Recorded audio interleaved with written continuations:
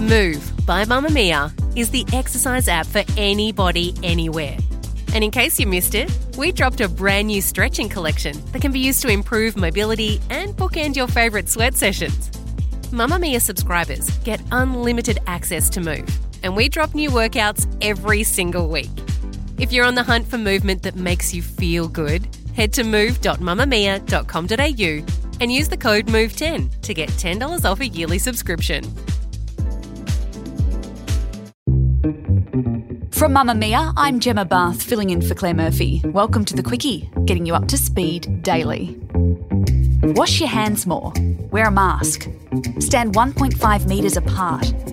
We all know the basics for staying safe while we're out and about in a world under threat from coronavirus. But not all risks are created equal, with public transport, the grocery store, a restaurant and the gym all throwing up different challenges. Ask yourself, do I need to go to this event? Just for the next week or so, just until we start to see that widespread infection pattern is starting to decline in numbers. Today we're going to find out where we're most at risk of contracting COVID-19. And it turns out the most high-risk places are not where you'd expect.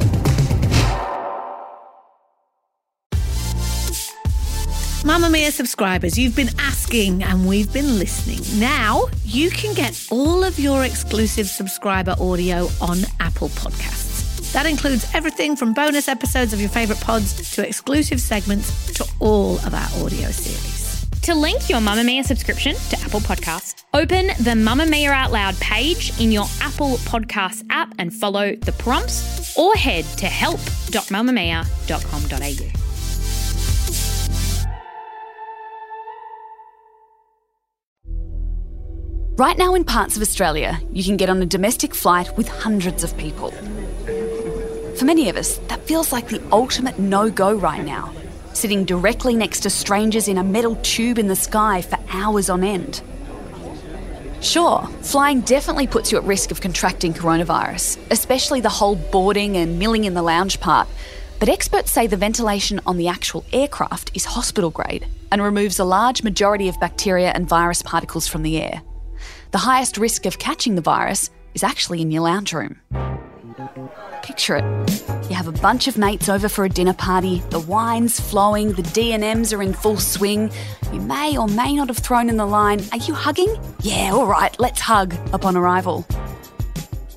Case studies that have traced back COVID-19 outbreaks have found the main sources of infection in the community lead back to the workplace, social gatherings and restaurants, aka indoor, enclosed social environments with limited air circulation where people spend prolonged periods of time. Today, Professor Mary Louise McLaws, an epidemiologist and advisor to the World Health Organization, is going to talk us through the highest risk areas in your community. Mary Louise, why have there been so many clusters around pubs and restaurants and schools and churches, but not so much supermarkets? People aren't exposed to others for long periods of time in supermarkets. When you're facing people and talking, people are expelling particles in your direction and you've got a bare face and you're breathing them up. But in a supermarket, somebody may be expelling viral particles, but they're not at your face and they drop very quickly in a couple of seconds to the ground. But if you're sitting within a metre in pubs and you're raising your voice so you get heard, you're expelling with more force the particles from deep in your lungs and it's coming out and somebody's breathing it directly into their lungs. To me, the highest risk places would be somewhere like a gym or on a plane in the sky. Is that correct? Yes, so gyms are potentially problematic and we've had cases associated with gyms, but maybe we're not seeing so many people in gyms because they may be doing the right thing and not exercising through feeling unwell, which is very sensible. And aeroplanes, I believe now they're starting to give out masks, which is a very responsible thing to do.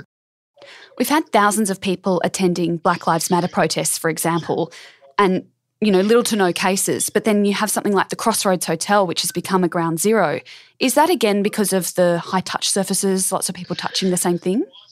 It can be due to the high-touch surfaces, but also it's inside, the airflow will be less, and you'll be sitting and looking at somebody while they're talking to you for at least 15 minutes or so. However, outside, the particles are dispelled rapidly, particularly if there's a breeze or a wind of 4 kilometres per hour. A particle plume that somebody may breathe out is dissipated very rapidly within a couple of seconds. Also, a lot of people at the Black Lives Matter wore masks, so that would reduce the likelihood of somebody else inhaling or exhaling because of the filter in the mask. But while somebody's marching, they're moving, and if they've got their mask on, the particles can't get through the filter. I mean, there's a very small risk, but it's a very small percentage compared to a bare face talking to you at a pub. Victoria's been in lockdown for weeks now, but we're still seeing so many cases there. So how are they contracting the virus? Well, don't forget, they're not all indoors. They can go to work or to study, and they've only been asked to wear a mask for the last 8 days.